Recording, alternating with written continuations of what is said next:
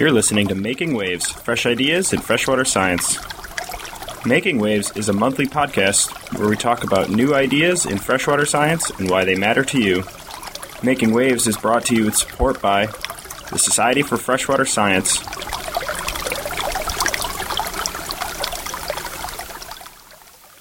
Hello, I'm Tim Klein. On this podcast, Merrill Mims, a graduate student from the School of Aquatic and Fishery Sciences at the University of Washington, will be discussing her research on how stream flow regimes structure fish communities. This research has resulted in 2 recent publications in the journals Freshwater Biology and Ecology. We are excited to have her here today to tell us a little bit about these complex relationships and how they can be used to help freshwater conservation in the future. Thanks for joining me today, Merrill. I'd like to start with this idea of flow regimes. Stream flows are naturally variable, changing throughout the season with weather patterns. Also, different streams have different flow patterns, but yet species prosper in all conditions. So how do species cope with these highly variable environmental conditions? Sure. Thanks, Tim. So all organisms face these trade-offs between investment in growth, survival, and reproduction. And those trade-offs lead to the evolution of life history strategies that allow organisms to optimize fitness in the face of these ecological challenges. And so life history strategies are something that I'm really interested in with my research. And so constraints on life histories, and in particular how the environment may filter or select for certain life histories, is an area and always has been an area of intense interest in ecology. And in freshwater ecology in particular, there's a lot of interest in the role of stream flow and the flow regime in life histories of aquatic organisms. The flow regime is considered the primary driver of freshwater ecosystems because flow is so incredibly important.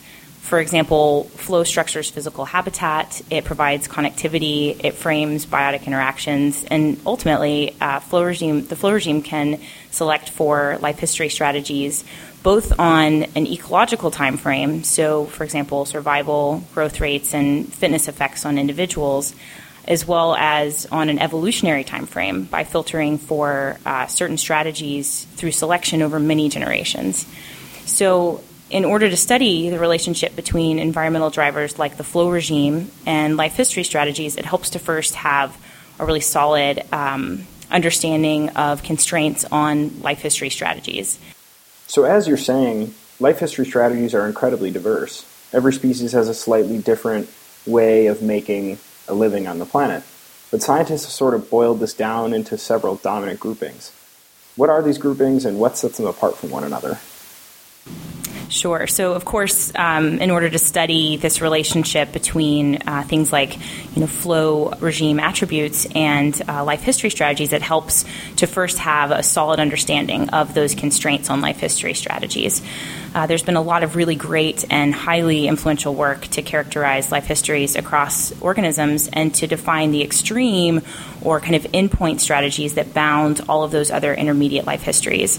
And Kirk Weinmiller and others have done extensive work characterizing fish life histories, and they've identified these 3 strategies that really bound and very well characterize the diversity of life histories we see in both freshwater and marine fishes.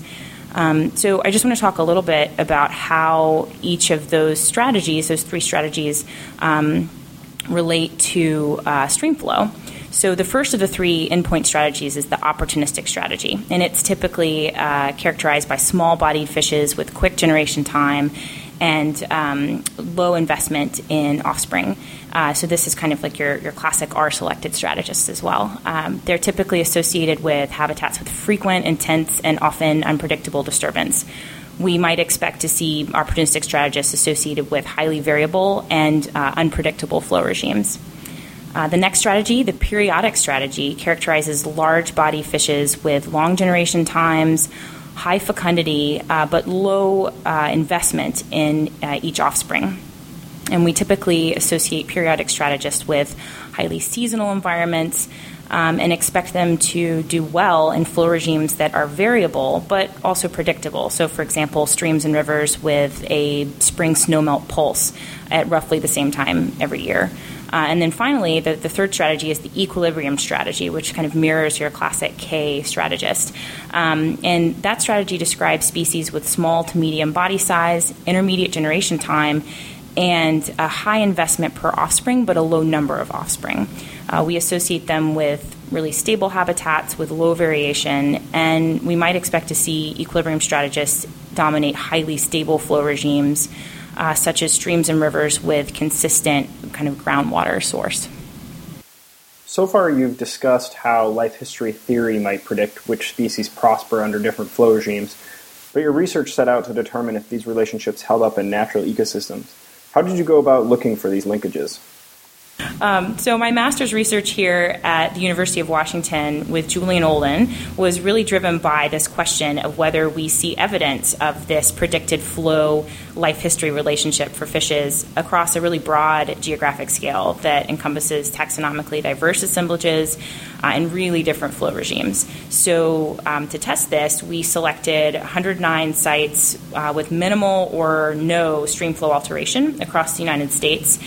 And these sites had both a standardized fish survey conducted by the EPA, as well as at least 15 years of continuous streamflow data provided by USGS streamflow gauge to characterize that flow regime.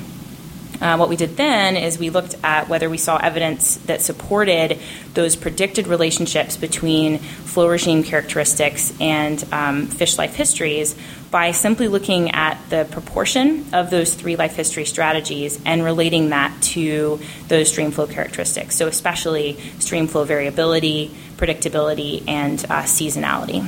So what we found was pretty compelling. The majority of the relationships we examined between life history strategies and the flow regime characteristics supported those predictions that were laid out prior to the study based on life history theory. And what was even more interesting is that of the significant relationships we found, 82% were in agreement with those predicted relationships. Specifically, we found strong evidence for this link between the opportunistic strategy and high flow variability. We also found that the periodic strategy was highly linked with a lot of flow seasonality. And then finally, the equilibrium strategy was really predominant in streams with highly stable flows. There are many other factors in addition to the flow regime that play into life history strategies that may be advantageous for a given environment. And these include biotic interactions, the thermal regime, and absolutely biogeographic constraints. But what's so interesting about what we found is that even across a really broad geographic scale with all these other factors potentially playing a role in in the life histories, we're seeing evidence that flow regime really does play a major role in filtering for life history strategies. What are some of the natural and anthropogenic disturbances that are currently altering stream flows, but also what might be important in the future? Sure. So in the absence of human activities, streamflow really interacts with channel geology to create this kind of physical habitat and that template that filters life history strategies of aquatic organisms. There are many other important kind of natural factors that influence streamflow, and with regard to disturbance, specifically, these could include geomorphic processes, catastrophic disturbance like fire, and then, of course, precipitation events. And the life history of fishes and other aquatic organisms have kind of formed and are maintained on that natural habitat template. So where this gets interesting is that in terms of anthropogenic disturbance, societies have been altering streamflow for millennia to fit our needs. And this is, of course, not surprising given that water is a fundamental requirement for societies. The effects of human activities on streamflow are highly variable depending on the activity that you're kind of considering. So, for example, I work a lot with dams and with the effect of dams on fish assemblages, and dams provide substantial benefit to society, including obviously drinking water, irrigation, flood control, and in the last century in particular, hydropower. And dams tend to kind of dampen the seasonality and the variability of streamflow, but they can also introduce incredible short-term daily variation with activities like hydropeaking that can result in these huge daily fluctuations in water discharge in order to kind of meet energy demands for energy consumers.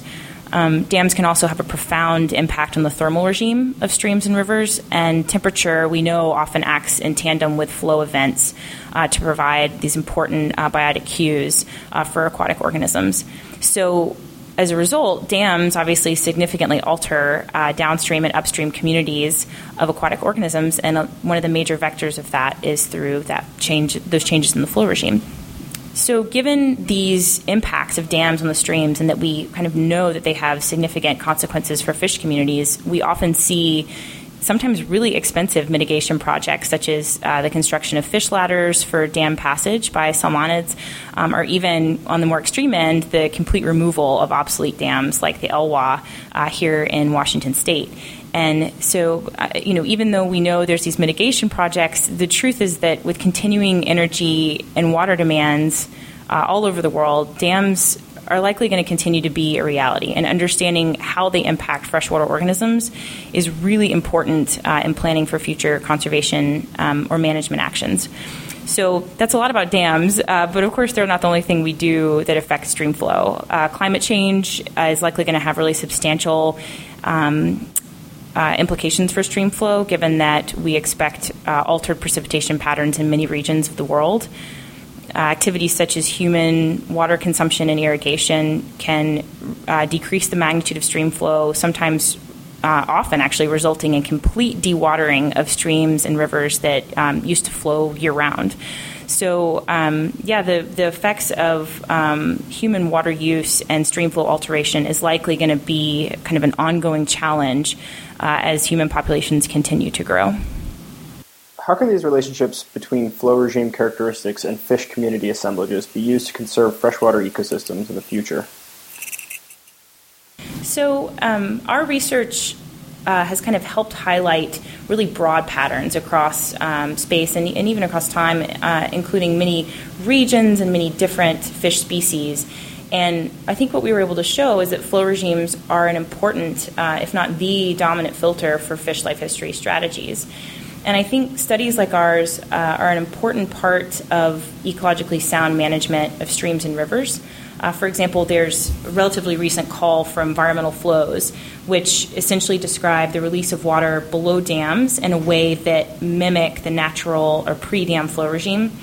And an important part of prescribed flows like that is the ability to understand or even predict how organisms will respond to different flow regimes. So, our studies are kind of starting to get at that, but one of the challenges with such a broad approach as the ones that kind of we've taken are the loss of that finer scale detail, such as the effect of a particular flow event or the magnitude of a particular flow event. So what we're really missing with our approach is that clear mechanistic link that can be so hard to provide with just observational studies. And so one possible way to improve understanding of those mechanisms is by conducting experimental floods below dams and then following the kind of specific responses to those events. And we're seeing more and more studies like that in the literature, and I think that's really exciting. Also, I think improving our ability to classify flow regimes in streams and rivers will help improve those flow ecology relationships where we don't have 15 years of gauge data or other reliable empirical data. And of course that, in many cases, is most of the streams and rivers out there.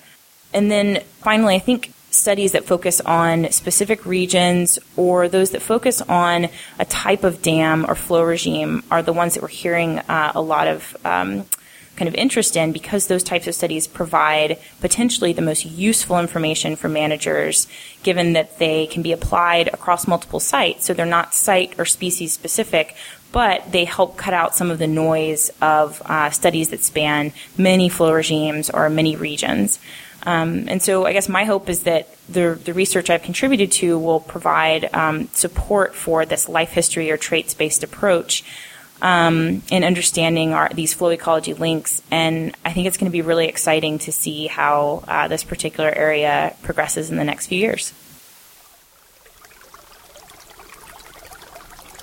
This podcast was brought to you with support from the Society for Freshwater Science. For more information about this speaker, the podcast, or the Society, please visit www.freshwater-science.org.